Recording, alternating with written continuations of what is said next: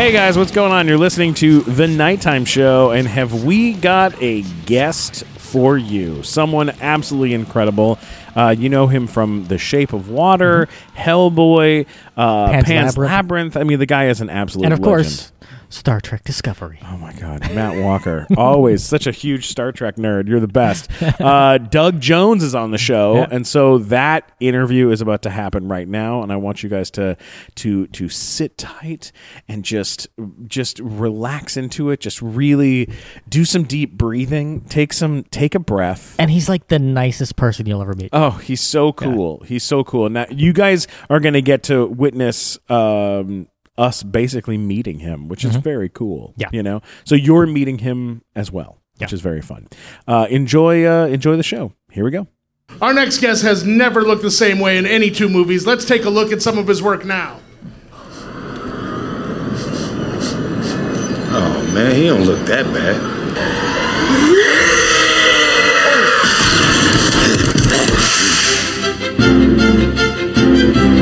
You buck-toothed moth-riding firefly from hell! Ah! I've waited centuries to say that. Hi, I am Pencilhead. And I am son of Pencilhead.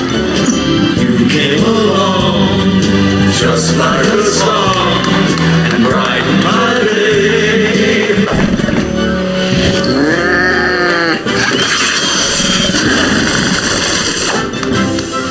Hi, my name is Jerry. I'm with Milton Hill Publishing, and I'm here to tell...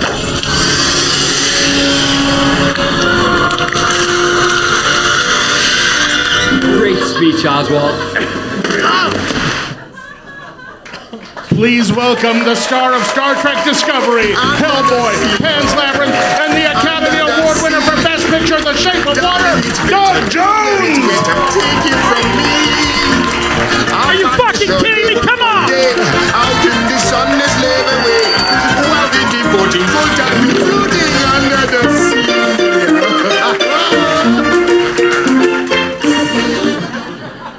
Holy shit, Doug Jones! Well, can I have a copy of that for my funeral? By the way, that was great. He lived a long and beautiful life. He is a magical man. Holy shit, man! Well, you're talking about my outfit. I'm overdressed, aren't I? You look. This is great. I went to it. I was presented at the Makeup Awards just before this, so I had another gig tonight. Yeah. The Makeup Awards. Why were you doing that? I'm just kidding. What an insane. Your career is fucking insane, Doug. So am I. This works out well. You really have like a crazy career. Thank you. Where did you start from? Are you like, what is your origin story? What is your origin story? I was born in Indianapolis, Indiana. Good Midwestern boy. And came out here in 1985 to be in sitcoms. I thought I was going to be well, look at me. I thought, okay, I know that I'm not going to be a romantic leading man, so I have to be funny or scary. So I'll go for the funny. And I thought I would do sitcoms. And then the minute I hit Hollywoodland at 6'3.5", weighing 140 pounds, the creature with a mime background, which we don't talk about often. Oh, yeah. No, you guys don't like mimes. Nobody likes a mime. But the creature effects guys loved that. The creature effects makeup people who create monster makeups. So when you have that physical skill set and you look like this with a small bone structure, easy to build on. And boom, I started getting creature jobs. I started in TV commercials. Oh my God! Yeah. Now, what was one of your first? Was it gigs? Was it the Moon? That was my fourth booking. My first booking was a dancing mummy for Southwest Airlines. Nice, very Jealous, cool, very cool. And then I did an alien from outer space on a toy commercial, and then I did a nerd for Bob's Big Boy, and my fourth booking was the Mac Tonight campaign from McDonald's. The crest when the clock strikes, hey, 6:30, babe. Yeah, that was me. Oh my God! I know. We all had those action figures. I think they were McDonald's from McDonald's. They were in the Happy Meal. Yeah. So you were eating kids' meals back. How old are you? Old, very old. 39. I'm 39 years old. I know. 39. I'm going to be 40 next month. I've looked 40 for 15 years. No one's surprised. People are surprised I'm not 50, that I'm not turning 50. I should start telling people I'm about to turn 50, because then they're going to be like, oh my God, you look so good for 50. Right, you should just tell them it's so good. The first time I ever heard that was when I was doing the Nickelodeon show. I met our producer on the show, and I said, he walked right up to me on the first day of shooting, and he was like, it is just such a wonder we were able to find a funny 40-year-old that hadn't been discovered yet. And I went, I'm 28. and he said, you look like shit. Yeah. And then he slowly backed up into some bushes and vanished. He didn't want to catch it, whatever. Whatever you are doing is wrong. Whatever you're doing right now That's a hard 28. Incorrect. Batman Returns. Yes. So you were in Batman Returns. I was. That was my first studio film. Yeah. That's a big fucking movie to be. It was, right? Yeah, that's got to be crazy. That's got to be a crazy experience. I was one of Danny DeVito's sidekicks. He played the Penguin in that movie, and he hung out with the Red Triangle Circus Gang, and I was in my name in the credits is Thin Clown. So creative, Tim Burton. I know. And it's stuck ever since. Yes. So some titles you can't shake. Right. Yeah. That's amazing. That must have been a lot of fun. The people on that set must have been pretty cool. I mean, I'm working with Michael Keaton and Danny DeVito and Michelle Pfeiffer, and my makeup was done by V. Neal, who's multi-Oscar-winning makeup artist. No, it just was as a first movie gig, you're like, this is how it's done. Okay. Did you feel like at that point you were like, I've arrived? Was that like your I've arrived moment, or I still don't think I've arrived. I don't know. There's almost more to do. I don't know. Arrival is like a plateau, a landing place, and I don't want to arrive until I'm dead. I feel like though there's like levels of professionalism that you hit, and you don't always know what those are until you've made it to that level. Maybe, doing a couple of commercials is one thing, but then doing the Mac Tonight commercial and being like the spokesperson for Coca-Cola. Was Coca-Cola or McDonald's? It was McDonald's. McDonald's being the spokesperson for McDonald's. That's like a fucking huge deal. It was for me. That was as an early gig. That campaign lasted 3 years, and I did 27 commercials for them. So I bought my first house with McDonald's money, so don't make fun of them. You know what I'm saying? Yeah. I still love their dollar menu. I do. Ba-da-ba-ba-ba. I'm loving it.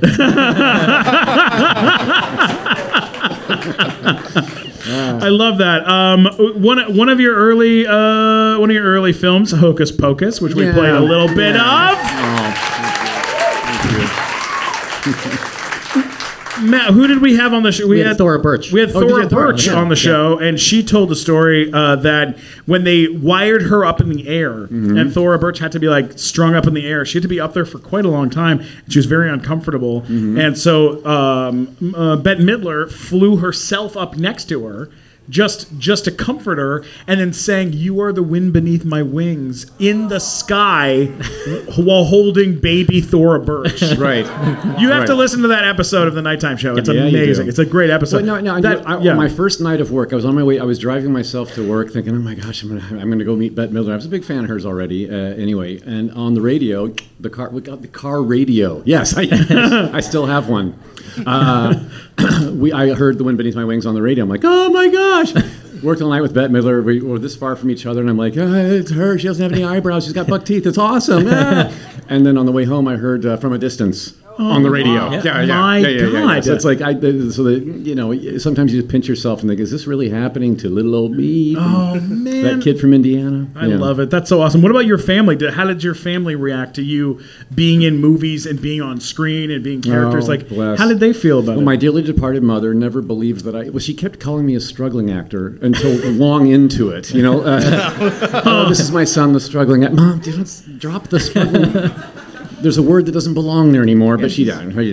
But she, and she wasn't a fan of especially the genre that I'm in. She anything scary or she didn't want to see it. Yeah. So, but she was at the beauty parlor one day. They called them beauty parlors in her era, and some lady was talking about Hellboy.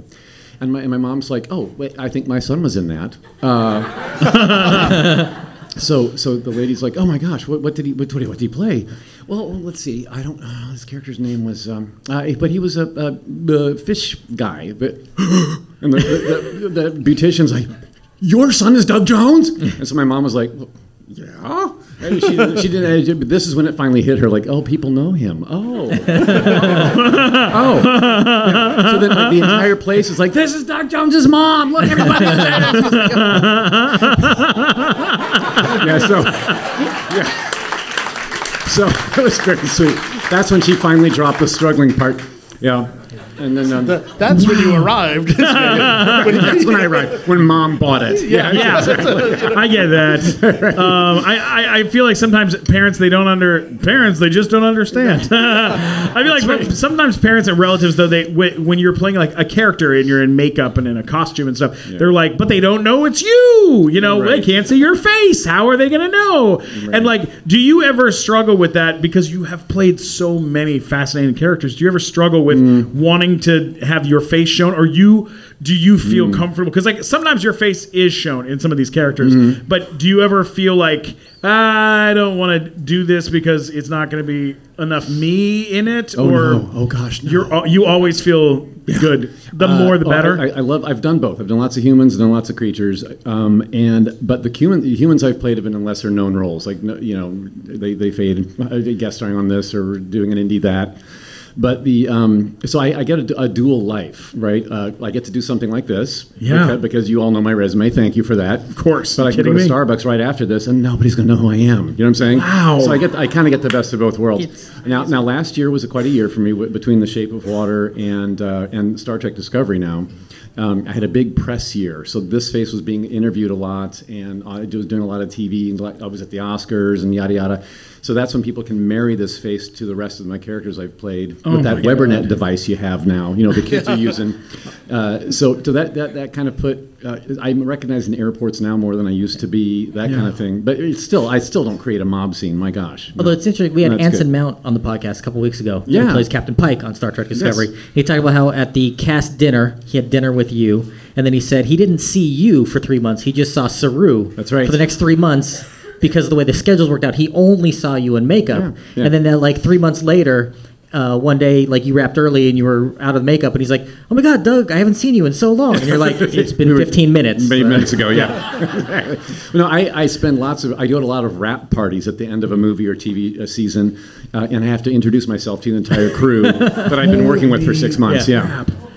What was the first role that you jumped into where you felt like you completely vanished within it? Like what was like a role in a movie where once you were in the character you were like, this is totally vanished inside this character? Oh, that would be as you can see, I'm a nervous boy who talks with my hands a lot. Yeah. I was not allowed to do any of that when I played the Silver Surfer in the Fantastic Four sequel. Oh my God. That was the most pulled back, toned down, throttled back confidence in the eyes and nowhere else. You know, oh God. Was that was prosthetics on your face? Yeah, everyone thinks it was a CG thing. It looked CG-ish because they did a coating over me in post-production, but that was me in a rubber suit and makeup every day. Yeah. Holy shit! Now there's a part of the movie where where the silver coating went away. I was powered down and lost my surfboard and I was tarnished. That was more of just the makeup. Yeah. Wow. If you see it again, you'll see the difference. So, throughout your career, how many days have you spent in a makeup chair? I should have started counting at the beginning, right? Because we had Michael Dorn on, who played Worf on Star Trek Next Generation and Deep Space Nine, and he estimated that throughout all the movies and all the shows that he did, he says he spent at least 1,000 days in a makeup chair. And I was curious. I was like, Doug Jones is the only other person I can think of who might come close to that kind of number. I've never. It's 33 years of this, and I've never tallied it up. So. And now that I'm honest, this is my second TV series. I was also an alien on Falling Skies for 3 years. Yeah. So between that and this, I'm already done with my second season. I'm running for him. I'm coming for him. Cool. If I haven't passed him already, I don't know. Can you tell a story from Hellboy that I remember you telling that is one of my favorite things ever, about how you had a lack of vision? Oh God! Do you know the story? Well, there's two. One involves. Ron Perlman? Yeah, that's the one. Is that the one? Yep. Okay. This is Hellboy 1. Not only, my Abe Sapiens eyes were out here, so the fish eyes, and so I'm looking through the little tear duct areas, right? So I can see no periphery at all. We were walking down a corridor and had to make a left turn, walk down another corridor, and stop, and then see the delightful John Hurt on a staircase, and Hellboy says, "Father, That was our thing. Okay. So I had to walk through this a couple times because not only can I only see this, but I'm wearing goggles over that with water in between two panes of glass, and it was cold in this building, so they were fogging up. So what little vision I had was like, So I had, as long as I could see Ron Perlman's shoulder right here in front of me, I'm like, okay, I'm good. That's what I'm supposed to say off of his right shoulder. I'm good. So we're walking down the corridor. Good. The cameras are rolling. It's our first take. We make our left turn. Good. I'm on point. Yes, it's all going well. Poof. He stops before I thought we were supposed to. So now I'm like, camera's still rolling. Nobody's yelling cut. So I'm like, okay, well, I'll just... I get my hand on his back so I can get the trajectory of his back to make sure I know which way I'm supposed to be facing. So I'm kind of like, got it, good. And then Guillermo del Toro yells, cut! And the entire crew bursts out laughing. So he says then, Doug Jones, can we do one more take without you filling up Ron's ass?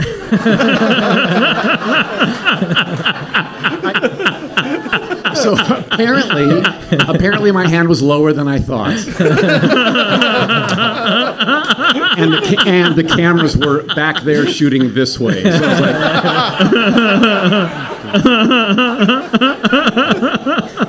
like, thanks for asking. That's amazing. Any other Hellboy stories? Well, another vision problem one was in Hellboy 2, The Golden Army, that you saw the singing clip from. Right after that clip, we're back in Hellboy's chambers, and we're getting a little tipsy on the Tecate beer. It's the last one.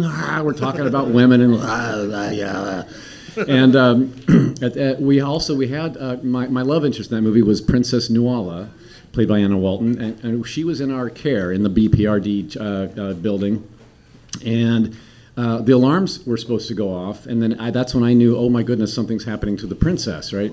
So this was another one. It's hard to explain. We were leaning on the edge of Ron's bed, and Selma Blair was asleep in it as Liz Sherman, right? So when the alarms go off, I'm supposed to walk to the edge of the bed and then make another left turn and then stop at a spot, look up and say, the princess, right? So, but when I look up, I can't see anything down here, right? So I don't know where my mark is to stop at. Usually it's a piece of tape on the floor. Right. Well, I couldn't see the piece of tape, so they put a sandbag down there so I could feel and stop. Oh, that's where I'm supposed to stop. The princess, right? So we thought so we got it all mapped out for. Okay, great. Cameras roll, and we're sitting there talking. The alarms go off. I'm like, oh, I walk up here. I hit something, and I think, well, again, it was a bit early. That's not my mark, but I felt it. I'll stop. The princess. And I kept feeling with my leg. I kept doing my leg.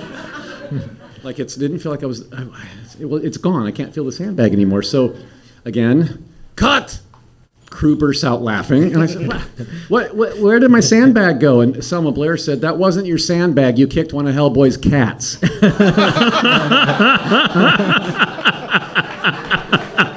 He had like 50 cats running around his bed. So one of them went sailing across the floor. Oh, my God. So I'm sorry, cat people. She lived. It's all good. It's got at least 8 more lives. She'll be fine. Exactly. Let's talk a little bit about Guillermo del Toro. This guy is the sweetest guy in the whole damn world. Yes. How did you first meet him? What was the introduction like? Well, Guillermo del Toro he's my favorite director I've ever worked for, and every other director knows that they're vying for second place. They'll never get, of course, take his place. But it was Mimic. The movie was Mimic in 1997. I got one of those referral phone calls from the Creature Effects people saying, hello. This is a phone, by the way. Remember that? In the middle of the afternoon, like, are you free to do a night shoot tonight on some reshoots on a movie called Mimic? And out of work actor, yes, I'm free. So I end up downtown LA on the top of a building, like a 3-story brick building, looking over the edge of it with a rain machine hitting me in the head and wearing a bug mask and a trench coat that looked like sort of like bug wings.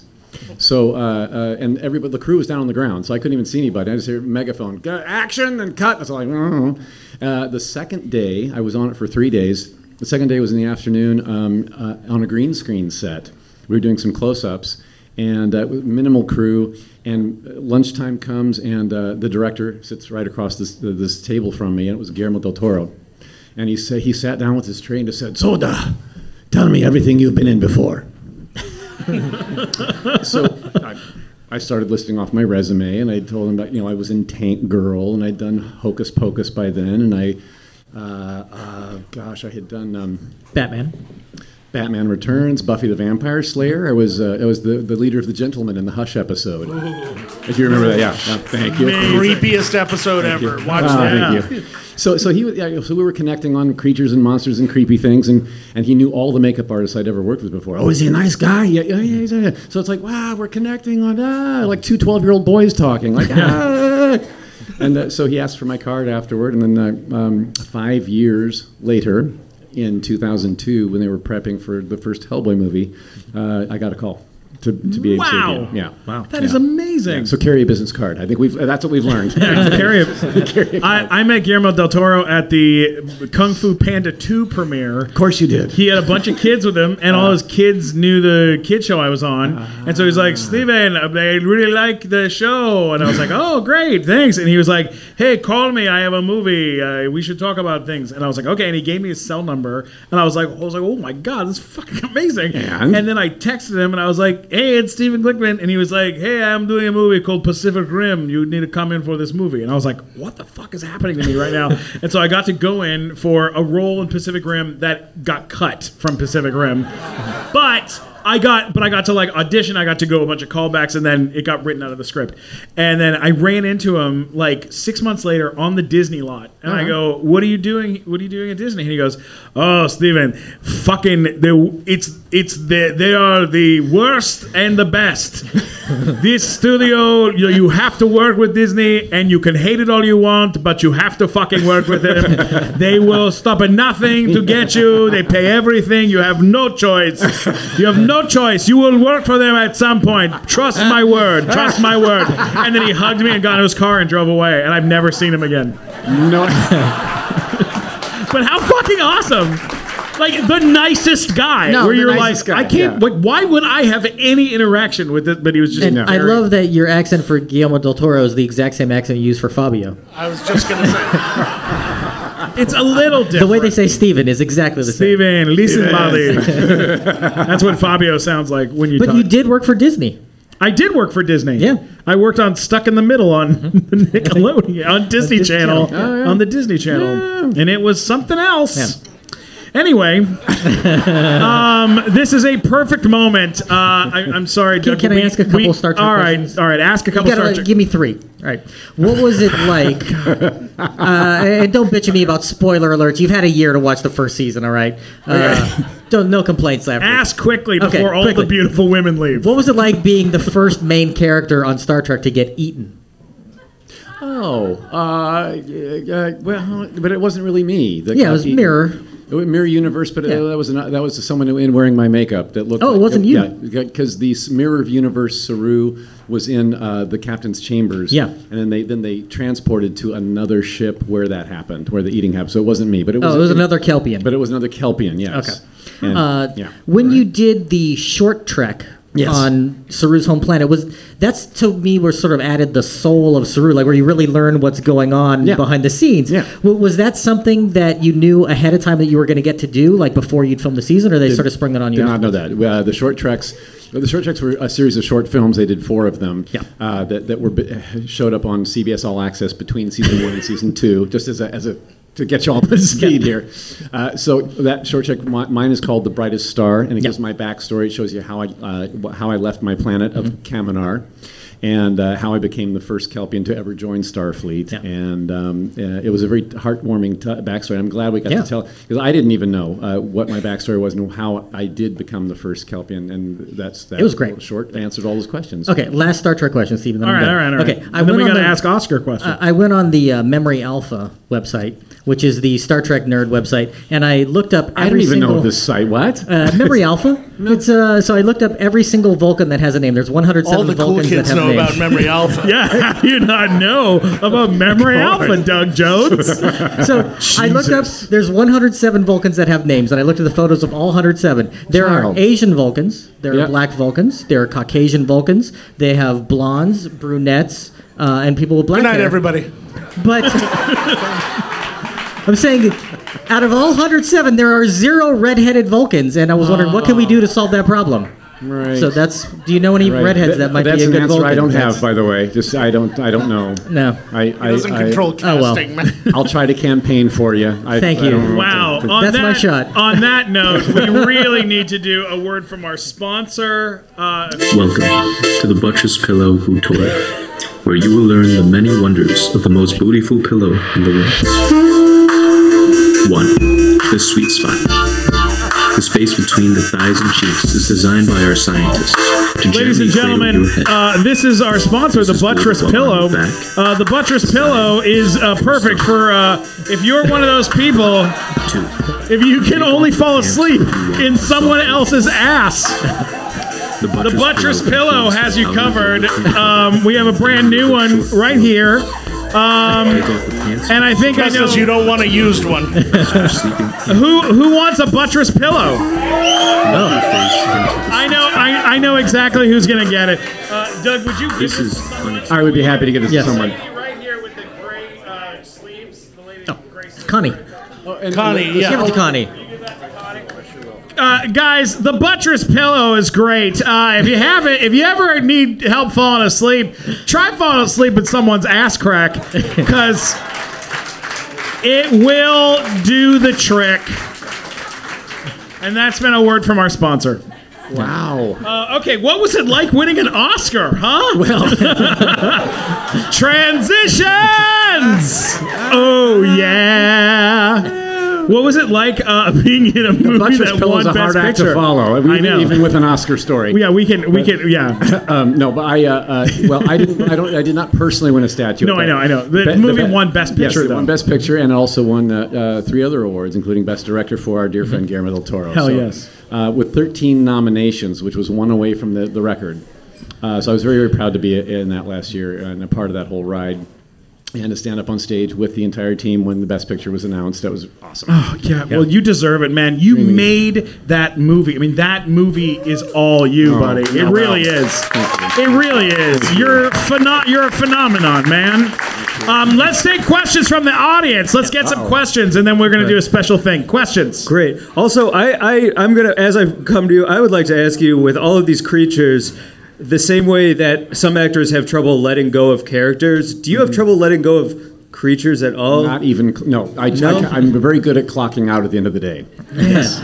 Cool. Here you go. Sweet. Hey, Doug, I'm Zach. Super big fan of yours. You're awesome, man. Thank you. So, kind of question for you. You've done a lot of bizarre characters before, obviously, and that's kind of your line of work. But have you ever gotten a script or done a scene where you were thinking man, this is some weird shit even for me? Not really, but thank you for asking. I feel like Legion a little bit. That's some scary shit. Yeah, I guess so. My jaw's going to drop down to. I will say this: that if there's any independent filmmakers in the room, the script that I do say no to is the one that I keep getting at least 3 or 4 times a year. We're a bunch of half-naked teenagers running around the woods and smoking pot and having sex, but here comes Doug Jones to kill all of us one at a time. That's the movie I say no to. And it bores me. Yeah. Brilliant. All right, I got a question right here. Hi, Doug. Hi. All of us here are from McDonald's, and it's from pretty McDonald's? awesome to hear that you were related to the whole Mac Tonight thing. Mm-hmm. And I've been with McDonald's for 37 years. Whoa! Wait, how many people are here from McDonald's? Woo! Holy shit! I love this show so much. This team here has worked for McDonald's for since they started as teenagers. Wow. So it's pretty awesome. Wow. And so it's great to hear, the respect that you have for that whole time, when you went through that. And I do. They were very good to me. Yeah. So and still are. We want to get a picture with you before you leave. Okay, it's a deal. Okay. I love that. Anyone so actually have much. also, that's really nice, a question. Great.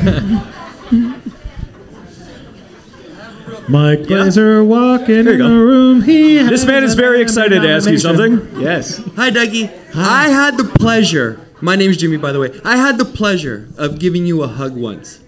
Once? And it was cheek to cheek, and I noticed that you have super phenomenal soft skin. Yeah. Now, with all of those prosthetics and makeup that you put on, do you have a skin regimen that I could copy? That's a great question. Yeah, that's a very good question. Good question. Nice question. Beauty secrets with Doug Jones. And now, Who's going to buy my beauty secrets, right? Start a YouTube page. Get my YouTube channel. Yeah. By the way, that question was asked by Jimmy Timaneros, who was also in 2 episodes of Star Trek Discovery. Yes. He was on our first 2 episodes on the starship Shenzhou, and then he got blown out the side of the ship. Oh, yeah. Anyway, I think he's about to get a hug from Matt. Wow, love it. No, do you know what? Wearing prosthetic makeups and then having it removed every day, it is there. I'm exposed to a lot of chemicals and a lot of harsh things, but the exfoliation that happens is constant. I'm going to be 59 in May. I know. No way. Wow. Oh my God, I look like shit. Oh my God. Okay. I have 2 questions over here. Yes. Hi, Doug. I'm over here, over this way. Hi. There we are. Hi. I'm Shauna. And one of my family's favorite movies is Hocus Pocus. I grew up watching you. And I know Bette Midler talks about reprising and bringing back Hocus Pocus. Mm-hmm. Would you ever redo Billy Butcherson? Oh, heck yes. I would love to. Yeah.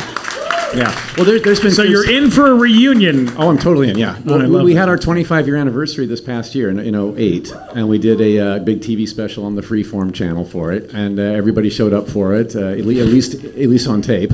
There's been talk of doing a sequel for many years now. They were talking about maybe doing a sequel that takes place 20-some years later with the kids grown up and having kids of their own. I would love to be, and Billy was going to be a part of that scenario that I was told about. So where that is now, I don't know. Let's hope. Yes, I'm totally in. I love that. That's so awesome. Yeah. Mike Glazer. Yes, sir. Can you come up on the stage? Yeah. Yes. Do we have time for one more? This person was waving their hand in the air. One last question. Thank you so much. We gotta move on. Hi, honey. I'm Georgianne. Listen, I watch Hocus Pocus every year. I love it. And there was one scene where you take the blade and you go across your mouth and there's like a puff of dust. Yes, that comes out of your mouth. I'm just wondering, what is that dust? Right. Well, it was dust. It was called Fuller's Earth. It's a sterilized dust that is actually purchased and so you can use it in your mouth. But this is before the days of CG being what it is now, right? So that means that I had a retainer on my upper and lower mouth that clicked in to hold a latex sheath that protected my mouth from the moths and the dirt. And because moths, if they get moist, they don't fly. Yeah. It's true. I learned something that day. Shit. Right.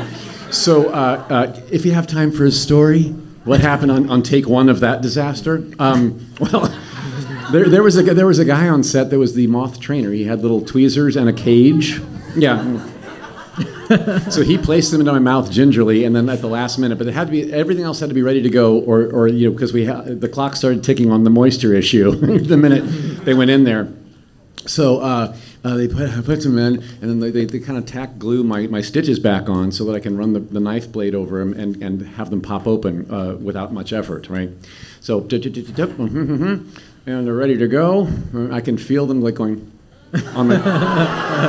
Oh my God! Yeah, it's not appetizing at all. And then so all of a sudden we're ready to go, and poof, a light explodes, and we're like, whoa! So now we're going, uh-oh.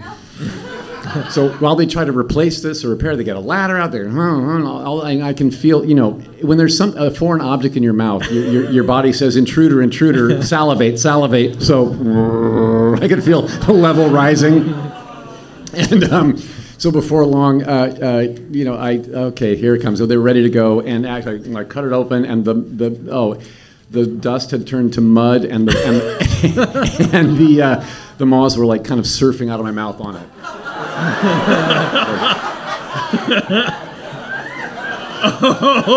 So we did a real reset, and take 2 is the one you saw in the movie where they flew just the right way and it was all perfect. Yeah. Oh Thank you for asking. Dear God. Yeah. Top that one. I need a minute. Glazer, get up here. Get up here. All right. Sure thing. So Glazer and I and Mike and Matt here, we were all talking, and there's something that you do in almost every single movie and a lot of the big movies, and it's all with your hands. And especially in Pan's Labyrinth, where you played the with the eyeballs on the Nightmare Fuel. When you played Nightmare Fuel the pale man. for Everyone Forever. So what I was hoping is that you could teach our entire audience at the same time how to do the hands on the eyes. Pale man hands. Pale man hands. Can we see what the pale man hands look like? Oh.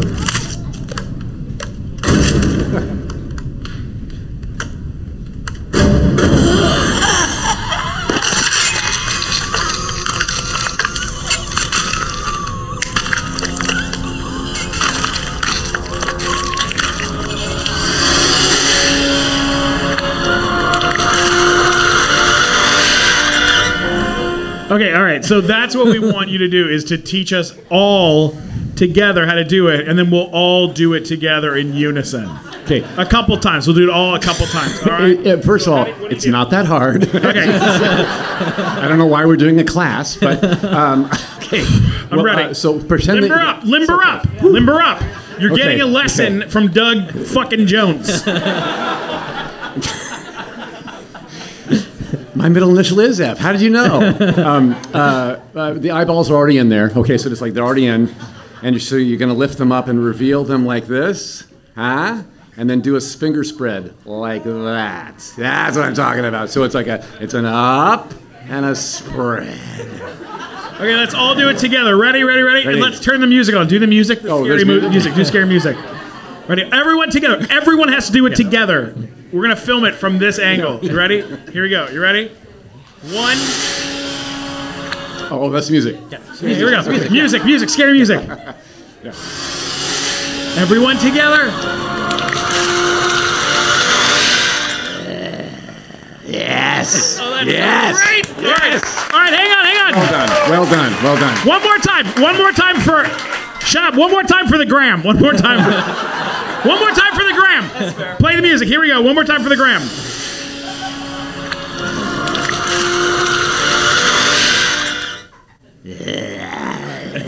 That's it. That's the nighttime show, everybody. Yeah.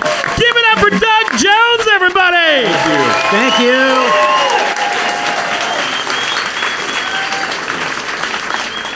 Wow. Right? Doug Amazing. Jones. Doug Jones. The best.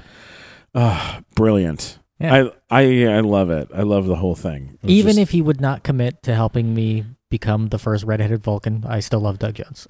That's okay. That's understandable.